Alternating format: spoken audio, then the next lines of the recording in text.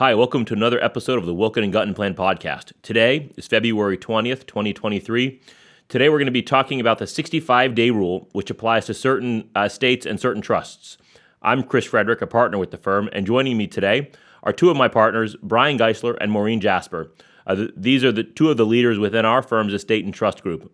Brian and Maureen, really thanks for joining me. Thanks for having us. Thanks, Chris.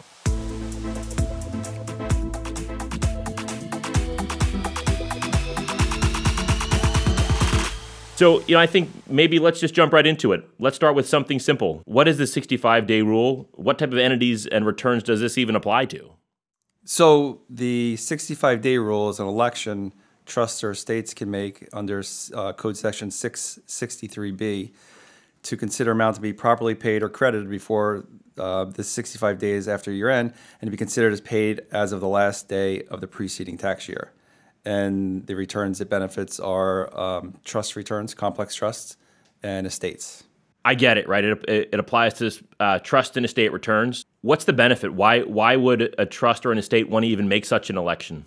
So generally speaking, to put it in English, any amounts distributed to a beneficiary before the 65 days are up will be considered paid in the prior year. So what that means is you could potentially remove taxable income on the fiduciary level and move that to the beneficiary's return via a distribution deduction. And that amount would be taxed to the beneficiary, presumably at lower tax rates than it would be on the fiduciary level. So for estates and trust, making the distributions for beneficiaries in most circumstances would cause the income from the fiduciary return, the Form 1041, to follow out the distributions to the beneficiaries on a K-1 on an informational form like a W-2 for wages, reflecting taxable income items to be reported on the beneficiary's personal tax return. This is done by a distribution deduction on the fiduciary return, the Form 1041, reduction of income, and that amount is removed and then would be taxable to the beneficiary on their personal returns. So I get it, right? A trust has income.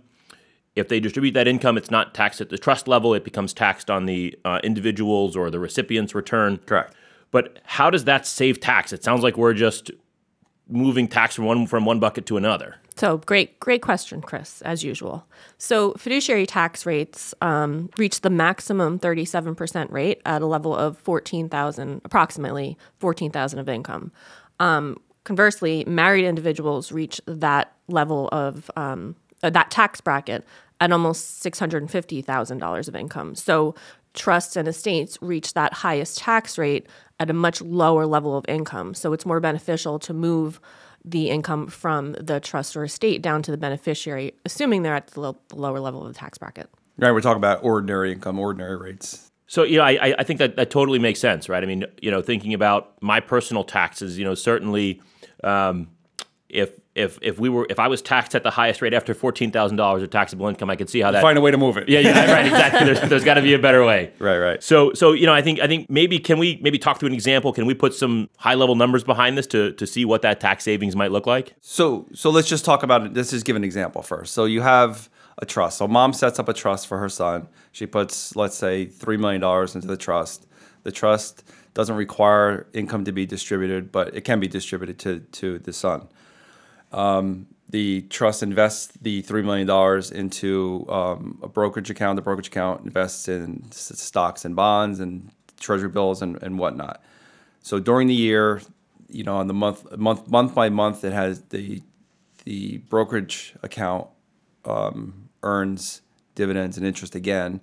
And at the end of the year, we go to do a tax return. It's now, January, February, March of the next year. We get the 1099 from the brokerage firm, and we realize that there's $100,000 of ordinary income to be filed on the fiduciary tax return. If we were to take that $100,000, put on the Form 1041, the trust, as we just discussed, would be taxed. Once you get over $14,000, would be taxed at 37%, assuming they're not qualified dividends or lower tax rate items, ordinary items.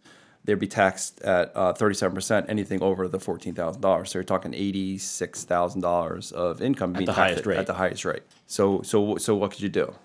So again, we're back to the 65-day rule. So what we would suggest to the client, or the trustee rather, is to make that distribution of income to the beneficiary prior to the 65 days in order to get that deduction. So on the 1041, you would get a deduction for that income, and the income passes out on, as Brian said, on the K-1 to the beneficiary. The key here is to actually make sure that cash goes out.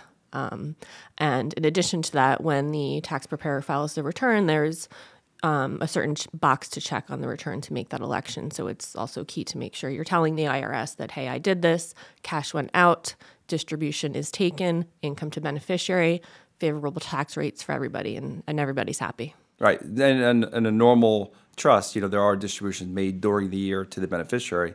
So that would carry out certain items of income. But come to pass at the end of the year when you realize there's actually more income than you were expecting and the tax hits high and maybe you didn't pay enough estimates in or various reasons, you would consider this 65-day election, make additional distributions to the beneficiary, therefore move the tax liability from the Form 1041 to the individual, the beneficiary on their personal tax returns. That makes a ton of sense, I think, what you're saying. And I think what I'm hearing is, to your point, Brian, right? These trusts are getting, say, unqualified distributions all throughout the year.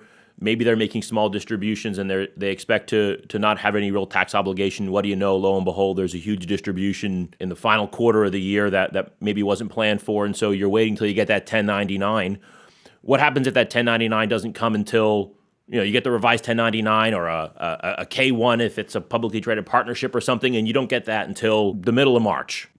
Is there any out to kind of go back, or is 65 days a pretty hard line? Well, I guess key to that is, look at your December statements in January to try and avoid that situation, which is what we normally try to do with our clients. But to say it nicely, no, you can't fix that after the 65 days. 65 days is 65 days. It's not, So I guess that's the grace period, though, right? Because in a perfect world, you would do that all by December 31st, and so the IRS or whoever, right, is nice enough to give you that small grace period. Right. Correct. And even in leap year, the 65-day rule still applies. So it's 65 days. So it actually moves a day earlier. So it would be March, I think, 5th, correct? I think it's March 5th in leap year. On a normal year, it's March. For a calendar year. So is 65 days, is everybody's year like at December? Or like what is, it's like this year, is everybody's 65 days March the 6th? Or like what situations might it not be March the 6th? The only situation it wouldn't be March 6th this year is if it's an estate and it's a fiscal year estate. You still have a 65-day window. Okay, so it's 65 days from the end of whatever your fiscal year. So if you have an estate, right, that could have really any fiscal year, is that right? An estate can have a fiscal year, correct, but generally complex trusts have to stick to a calendar year. Okay, and so who can take advantage? Say I have a simple trust. Can my simple trust take advantage of the 65-day rule, or who exactly are we? So go ahead. So when you say simple trusts have different rules. They have to distribute income. So this rule doesn't apply to them. Okay. So we're talking, what's called a complex trust who, complex trusts aren't required to distribute income. So that's why sometimes the trustees may not think about it during the year. And the 65-day rule gets them that window of like, oh, shoot, I forgot to distribute money to the beneficiary. Does it make sense for me to do that? And it may not make sense all the time. You may not want the money in the hands of the beneficiary, depending on the situation. Correct. And also, they may make a distribution based on December 31st numbers, but they might make it at year end, not knowing. You guys are the trust experts, right? I'm far from it. I'm not even a tax expert, right? I'm far from it. We keep you away from taxes. Yeah, which is all better for everybody. Better for all. So with that, I think of like C corps, right? C corps, hey, are subject to double tax. Are trusts subject to double tax, or once the estate pays it, maybe at the way higher inflated rate? If that gets distributed next year, that's kind of already been taxed, and you pay it at one level, or is there two levels of tax with trusts? Well, for trust, the distribution, the income will follow out the distribution in most instances. So if you have $100,000 of income in a trust and it's cash, so let's say it's a interest from a T-bill, that $100,000, if you make a $100,000 distribution, the income, the $100,000 of income will follow out the distribution. I see. So if you're distributing income, right? So if the income was only $50,000 and we distribute $100,000, the only thing that can follow out is the $50,000 of income. I see. So it's more like, again, not being a tax expert, it's more like a partnership, right? Where the income is kind of taxed as it's earned.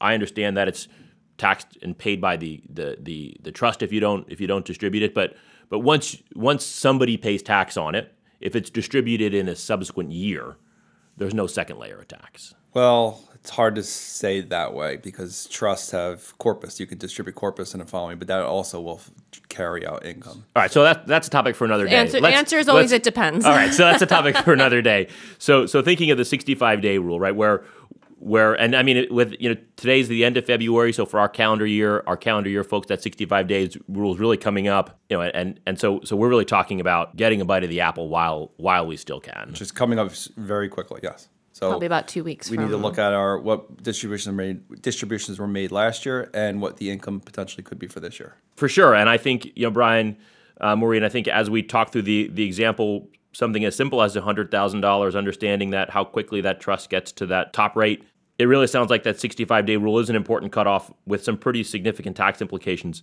Any final thoughts before we go? No, I think just, it's important to look at your December statements in January and assess whether or not it makes sense to distribute the money, and contact your W&G tax advisor if you have questions. Right, and as Maureen said before, it's not necessarily just tax savings in these trusts and estates. It's who should have the money, should the beneficiary have the money, and it's really up to the fiduciary to determine that.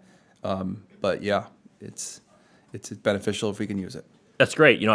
I'll have to say, before we started planning for this podcast, I knew nothing about the 65-day rule, so I certainly learned quite a bit, through this conversation with you guys, and so I certainly thank you both for joining. Until next time, this is Chris Frederick of the Wilkin Gut and Plan podcast, helping you make sense of the numbers.